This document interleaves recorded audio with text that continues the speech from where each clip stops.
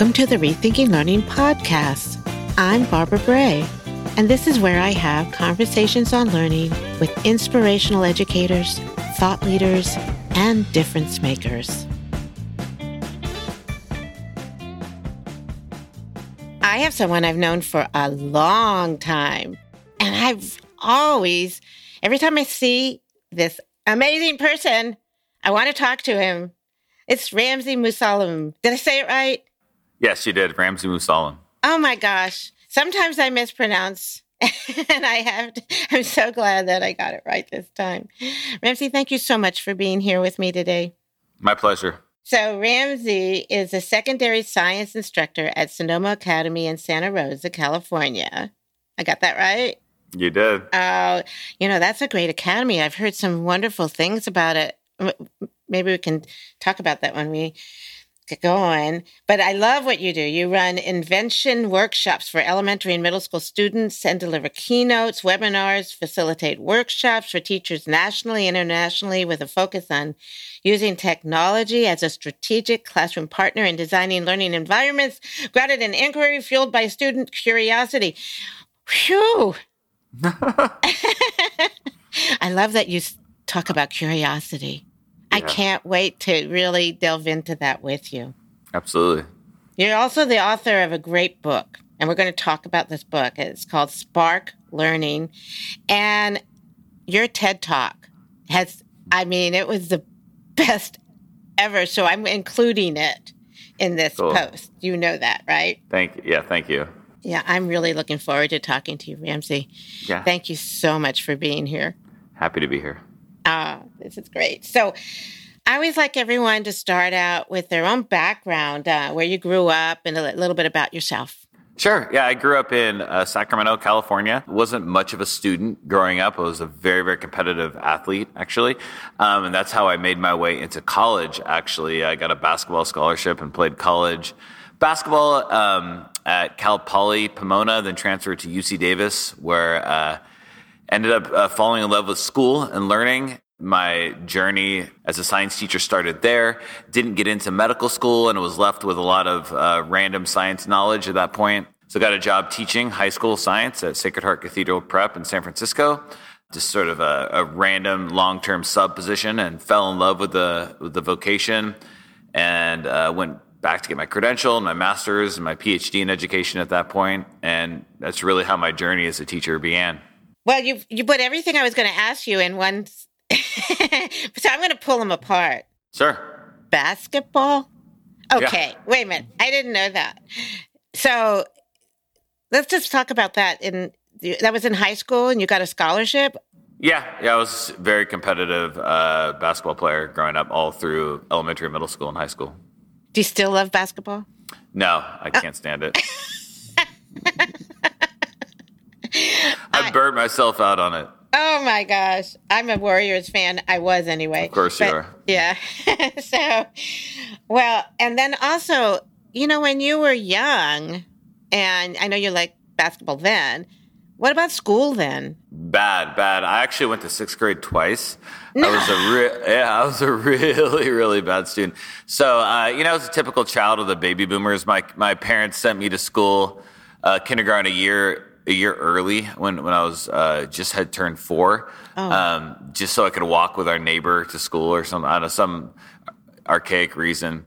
And then I just fell drastically behind emotionally and mentally, academically. So by the time I got to sixth grade, I was just a hot mess. So I ended up going to sixth grade twice and kind of transferred schools, had a chance to sort of reinvent myself. Yeah, even in high school, fell behind academically, and I knew that basketball would get me into college, but that was about it. Yeah. Wow. So, how did you? Yeah. I always wonder, because I know what my son went through in sixth grade, and it was tough. I mean, just middle school is tough, and I was a middle school teacher, so I saw that. But to actually repeat a grade. Oh, yeah.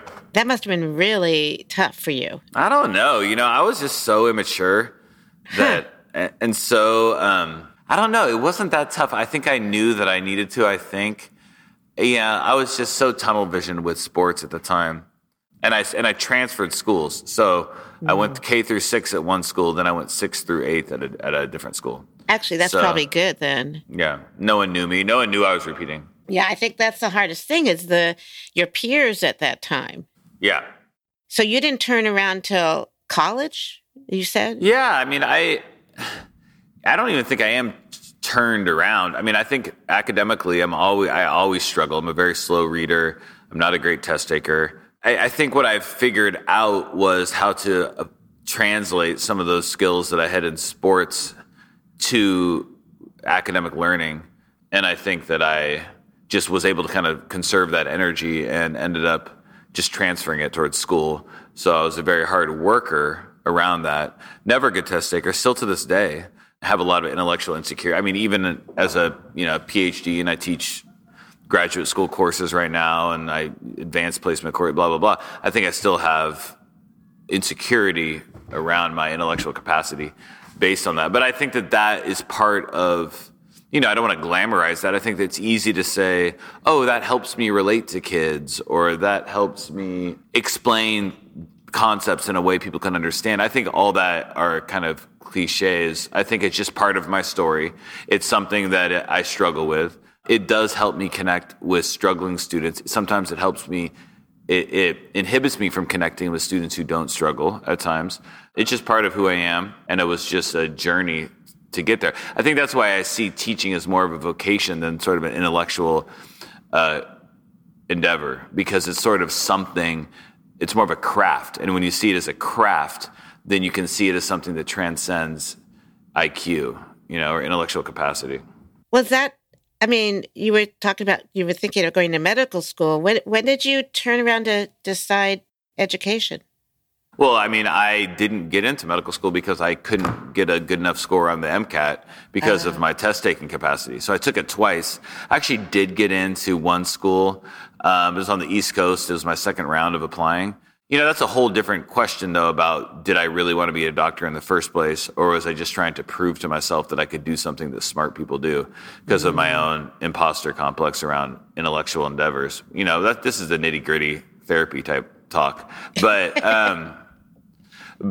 yeah, so I think it ultimately was the standardized test that still got in the way.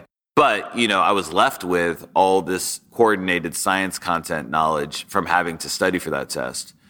And I think the MCAT is a beautiful test. I think it really forces people to coordinate knowledge in a way that other standardized tests don't. So studying for that was really a blessing in disguise, because now I teach chemistry, robotics, biochemistry, biology. I teach all the different sciences across genre, and it helps me connect them, I think, as a teacher. Wow. You talk about that imposter syndrome. I think a lot of people feel that way, especially educators who might have had tough times when they were younger, and somehow so, it's kind of nice that you said that, because I think other teachers need to hear that they're not alone out there. Yeah, I think it's really easy for the imposter, kind of, however you want to look at it, to be. I remember when I keynoted Fall Q in 2013, and I did a whole little bit during that on that idea of the imposter complex. And I think it's amplified with teachers because you spend your life as kids being exposed to teachers more than most adults. So they're sort of these mythical creatures that, frolic around and don't grocery shop and don't do anything else. And we refer to them by Mr. And then you see them, and then suddenly you wake up and you are one. And then you have to realize that, oh, it's actually a human being. And actually, I thought that they had it all figured out, but I don't have it figured out. So how does that play into this kind of... So it's one of the few careers that all people spend their life watching and forming these sort of ideas and metaphors about who they are, which sort of glamorizes it a little bit. And then I think further feeds the imposter complex, because no way can anyone ever live up to that image that we've created in our head. That's why I think it's really important to tell our stories, because there's so many, especially new teachers, they might work with a mentor teacher or a master teacher who is supposed to be this all-knowing expert. But if we show our vulnerabilities, it makes us feel, like you said, more human. it's like seeing someone in the grocery store, right? And saying, oh, wow, you shop here too, kind of thing. And it's pretty cool. So, I know you said you taught, and we're going to talk about your teaching journey, but something happened to you in 2008 that really changed you. Yeah, in 2008, I was diagnosed with a aneurysm of my aortic arch in my heart, just sort of a random find. Yeah, that was just a very existential, sort of like life-changing thing where I had to face open heart surgery and a complex open heart surgery, and right at the exact same time that I was finishing up my graduate work at school. So I was in the middle of like diving and reflecting on myself as a teacher, and then at the same time had to really dive and reflect on myself as a human. So the overlap of those two things was a very interesting time. That's pretty big. Yeah. I remember knowing you then and talking to you. You also have a big family. I mean, it was scary. Well, at the time, my wife was pregnant with our first daughter. Oh, wow. So I hadn't, and then by the time when I had the surgery, she was pregnant with our second child. Wow. That must have been hard. I mean, just being able to go through that and look at your mortality. I mean, like this could be it, kind of thing. And you have all these, and you have these young children. Tell me a little bit about your family now. I have a 10-year-old daughter who's in 5th grade. I have a 8-year-old daughter who's in 2nd grade, and 2 twin boys who are 4.5, who are in preschool. Wow. Yeah. You have your hand. Well, you and your wife have your hands full. Yeah, and they all sort of mirror the same academic path that I had as a kid. They all struggle in their own ways, which is really interesting to see too. So, when you struggle, I know when I did, it wasn't a support system like there might be now. I don't know how it was when you were going, but for me, it was like I figured it was best for me to be compliant because that's the only way I could get through school. Yeah. But are your children getting a little more support now because of their differences? Absolutely. Yeah. So my 2 boys are in preschool, so that's TBD. My oldest daughter is in 5th grade, and our school she goes to is extremely supportive. She's actually very involved in theater at the school. Oh, wow. So she's done really well there and has got a lot of support there and a lot of confidence there. And then my middle daughter has a formal IEP and gets pull out about 50% of the time. And that's been super helpful to see. I've taught only at private schools, and to see what you get from a public school when you go through the appropriate channels, it's pretty amazing the support she gets because of that legal document. I'm kind of glad you said that because I don't know if people realize all the things that are available for kids in a public school. I mean, they hear there's a lot, and now teachers are getting even more time and training around the differences and inclusion and all the things that you need to do to support all children. She wouldn't have gotten the same support if she was at a private school. It would have been support based on community involvement, but it wouldn't have been a legal document. So she has benchmarks she has to reach by law. And then because of that, you have a natural sort of backwards design towards what are they going to do to get her there. So it's a really comforting thing because by law they have to meet these benchmarks, and if they don't, there's new interventions. So there's this built-in accountability that you see that you wouldn't see at private school. Now, I know some private schools work with a local district to make sure that any child that has that gets those supports. So I wonder, I to me, this is why I went into personalized learning, that whole idea of making sure all children have a support system and that people recognize that we're all not the same. We all are different the way we get there. So you talked about curiosity when I introduced you. I mentioned that. But your journey to become a science instructor, is that because of the curiosity? Yeah, so I went into science education because that's really the only content that I had after college, right? That was my expertise was in this, and I couldn't use it towards furthering my education to be a doctor, so I used it to be a high school teacher. And that's what led to that. And then the curiosity piece was really part of this sort of dissonant, tumultuous relationship with when I started teaching. So I started teaching in 2000, and around 2004, 2005, the whole ed tech scene exploded. Just, it went smartboards, and they phased out. Then it went Google Docs, and everything started just going in this crazy direction with video sort of playing a central role. So in 2006, when I was doing my graduate work, I stumbled across sort of this idea of integrating technology in the classroom, and then started doing research on inverted classroom, which before was called flipped classroom, and started doing that stuff and forming relationships there. And then when I published my dissertation, it was one of the first pieces of published work on that. So that's what led me to talking with you today, because that was the whole consulting. The consulting door opened up for me at that point, because I was doing some actual quantitative research on that. That journey into that flipped classroom world, while never leaving the classroom, and I think that was key for me. I've never left the classroom full time, so I kept teaching. Like a lot of people, when they find initial success in the consulting world, will leave the classroom to just to maintain the speaking schedule. Whereas I decided intentionally not to do that, and a lot of that was out of the need for health insurance because of my heart, and also the need to just be in practice, not discrediting anyone who's left the classroom. Because I stayed in the classroom, I got to continuously evaluate whether or not this thing that I was doing in research and in practice was having any sort of efficacy or any sort of effectiveness.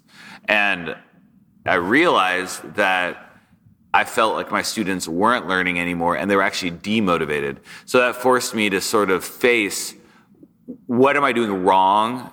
What am I missing? And that led towards the whole journey of how to appropriately position direct instruction in a context of a learning cycle, and the role that engagement has with cognition, and where video can play in that. And, just because somebody's watching something in a video doesn't mean they want to watch it. And really, like, if them wanting to watch it is really more important than how they watch it or where they watch it at the high school level.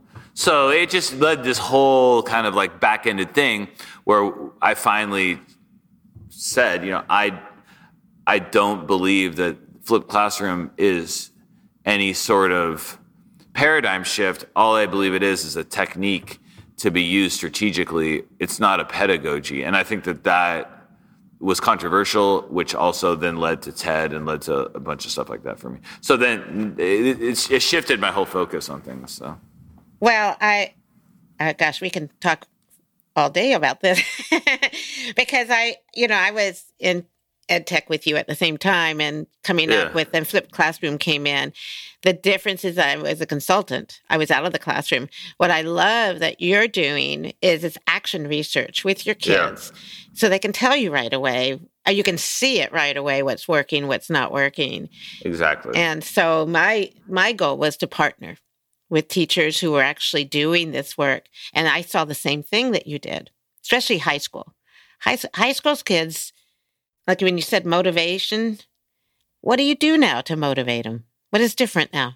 What I do now is I delay the direct instruction. So motivation is more of a symptom, and engagement are a symptom of curiosity if you look at the research. So, and curiosity isn't just wanting to know something. Curiosity is the awareness of an information gap. So when people are aware that an information gap exists, and not only are they aware that it exists, so when you make somebody aware of something they don't know, but you make them aware of it in such a way where it's not too easy to fill, but it's not too hard. So if you kind of find this perfect sweet spot where you give them a little bit but not enough, you can make people feel dissonance in their cognition. And what happens when there's tension, like a riddle. I mean, imagine somebody telling you a riddle that's on the tip of your tongue. So that what's in there, motivation and engagement spur from that, because they motivate and engage the learner to want to fill the information gap. And that's now like the big shift is not thinking about engagement and motivation as being something that's related to teacher personality or teacher classroom environment or the type of activity that you're doing or anything. It's related to how salient the information gap is for the learner. And when they realize that there is a gap, then you have them right there and they'll do anything for you because they want to fill the gap. So that's what I'm constantly trying to do right now, is trying to like figure out what do I do before I teach them the content? How do I put them in a position where they are able to know enough, but not the whole story, so that they tunnel themselves and have to go to me and say, I need more info to complete this picture. And then that's when I'll tell them the info. And maybe I'll do that in a video, or maybe I won't. But that's the difference, is it's delayed direct instruction. It's modeling the hero's journey in a lesson planning content, where the mentor is always in response to a struggle. The mentor is never the one that creates the struggle. You know what I like about this is it's almost like a game. It's a little different, or it's like you said, an adventure. With a flipped classroom, you're giving the information, which you said they may not want, but so it's kind of boring. Why tell me something before I really want it? Where you're giving, this is from your book. I remember reading it, and it's like you have Spark 1 is missing information, right? And then 2 is anticipated solution. And then 3 is a surprising result. So I want to ask you, do you always give them the surprising result, or do you have them share what they found first? Well, when I say surprising result, what I mean by that is, okay, so I see what your question is. So let's clarify first. What you were just reading were the ways the literature helps teachers figure out how to create an information gap. So I can start off my lesson and I can present something where information is missing, and then they will say, well, what is that information? I could present something that isn't resolved, and they could say, what happens next? Or I could present something that is so perplexing, it's so surprising, that they will ask me, how does that happen? And that's the surprising result in that context. And then once they ask how it happens, or how does it finish, or what's missing, I then can put them in a position to do some sort of activity to try and find out.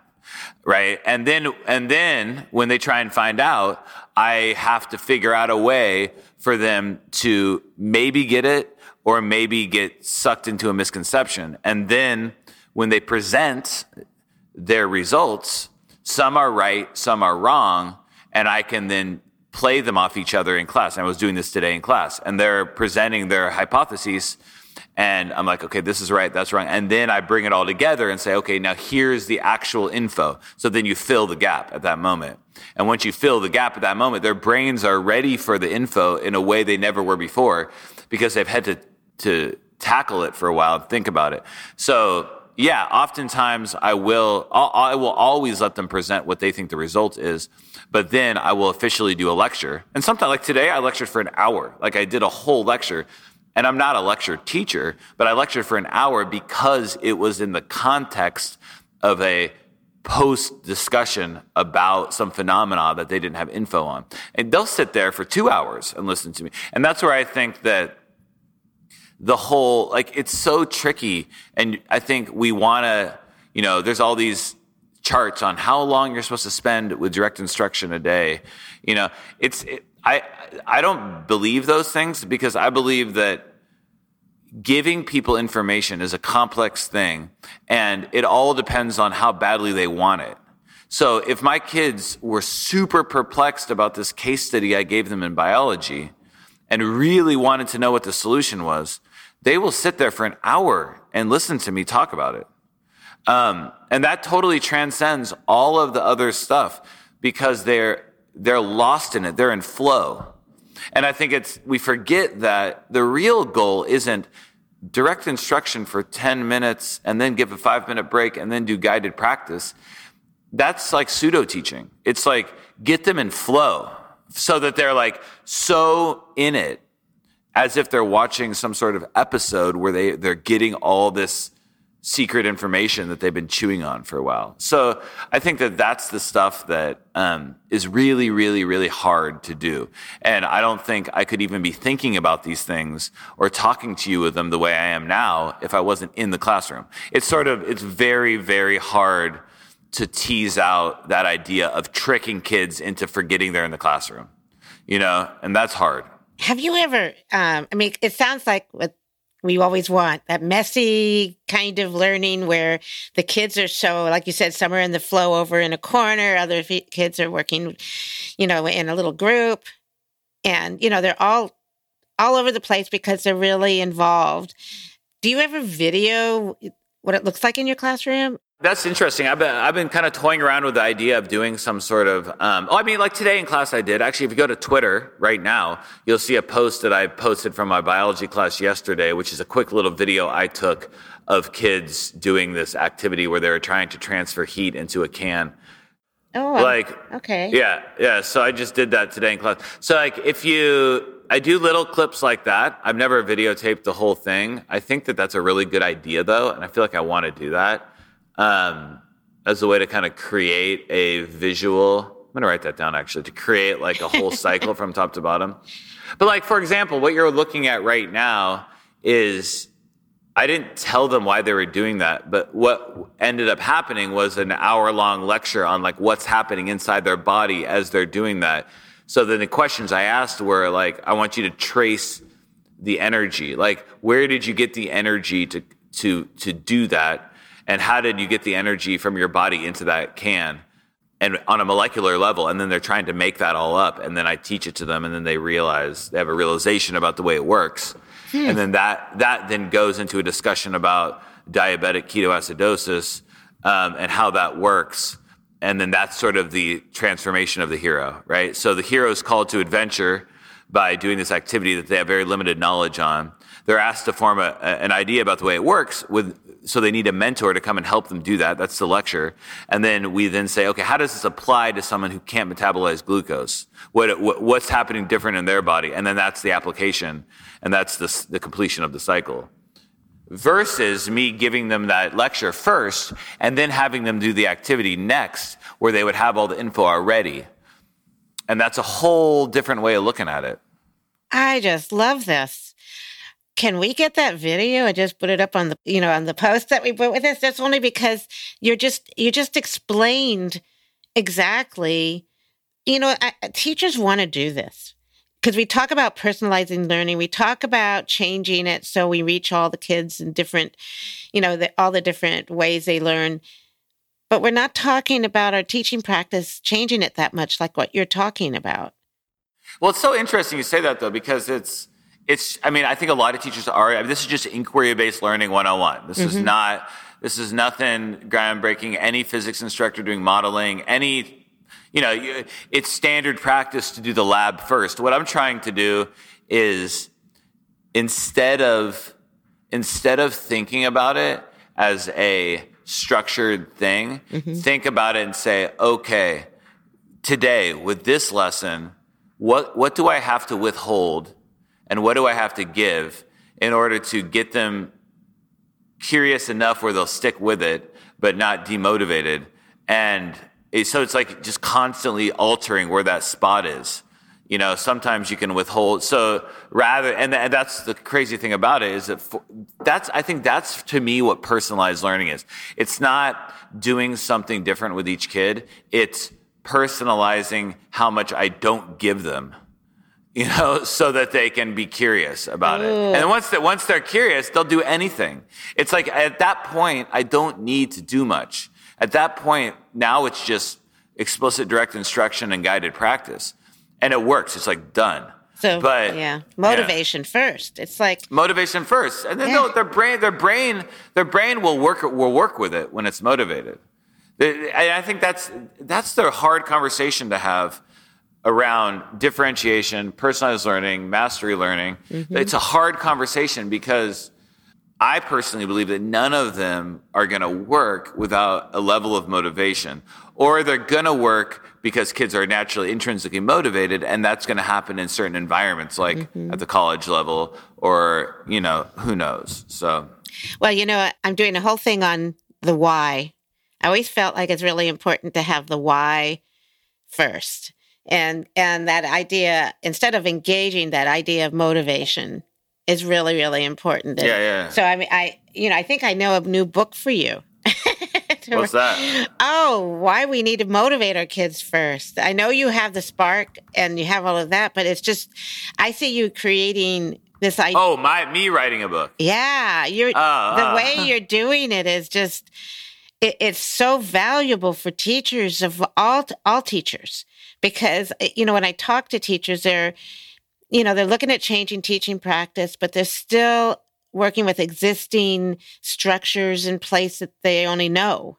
They don't get it, that they don't have to give the answer first. They don't have to get up and lecture and show something and then have people think that they're getting them all excited and motivated about it. It has to be authentic. It has to be real. It has to be relevant, right? Absolutely. I just love this. Well, definitely you're going to have more videos, I can tell. And you're going to be putting all of this together. Your book, I still want to put that up, and I want people to read it because you really walk people through this ideas. One of the things I tried to do in the book was take the TED Talk, was only 6 minutes and 30 seconds long, and unpackage it into the individual rules, and then break the book out from there, because the talk sometimes gets criticized as being a little simplified, but really there's a lot of meat there that can be unpackaged. So I drop little hints about flipped classroom and Khan Academy and all this kind of stuff in the talk that's really strategic. And I think that the book is meant to open that up and break it down. Well, we're going to put a link to this TED Talk, but you're going to do another one, I can tell. You're amazing, Ramsey. Thank you. And I'm very, I try really, in a nice way with teachers. It's talking about curiosity and why we need that back in our learning. But since I'm not in the classroom now, I have to really see it in action, and I have to talk to people like you just to get ideas, because teaching is really a difficult profession. I don't think people realize how tough it is. And kids are they're different now, especially high school kids. They feel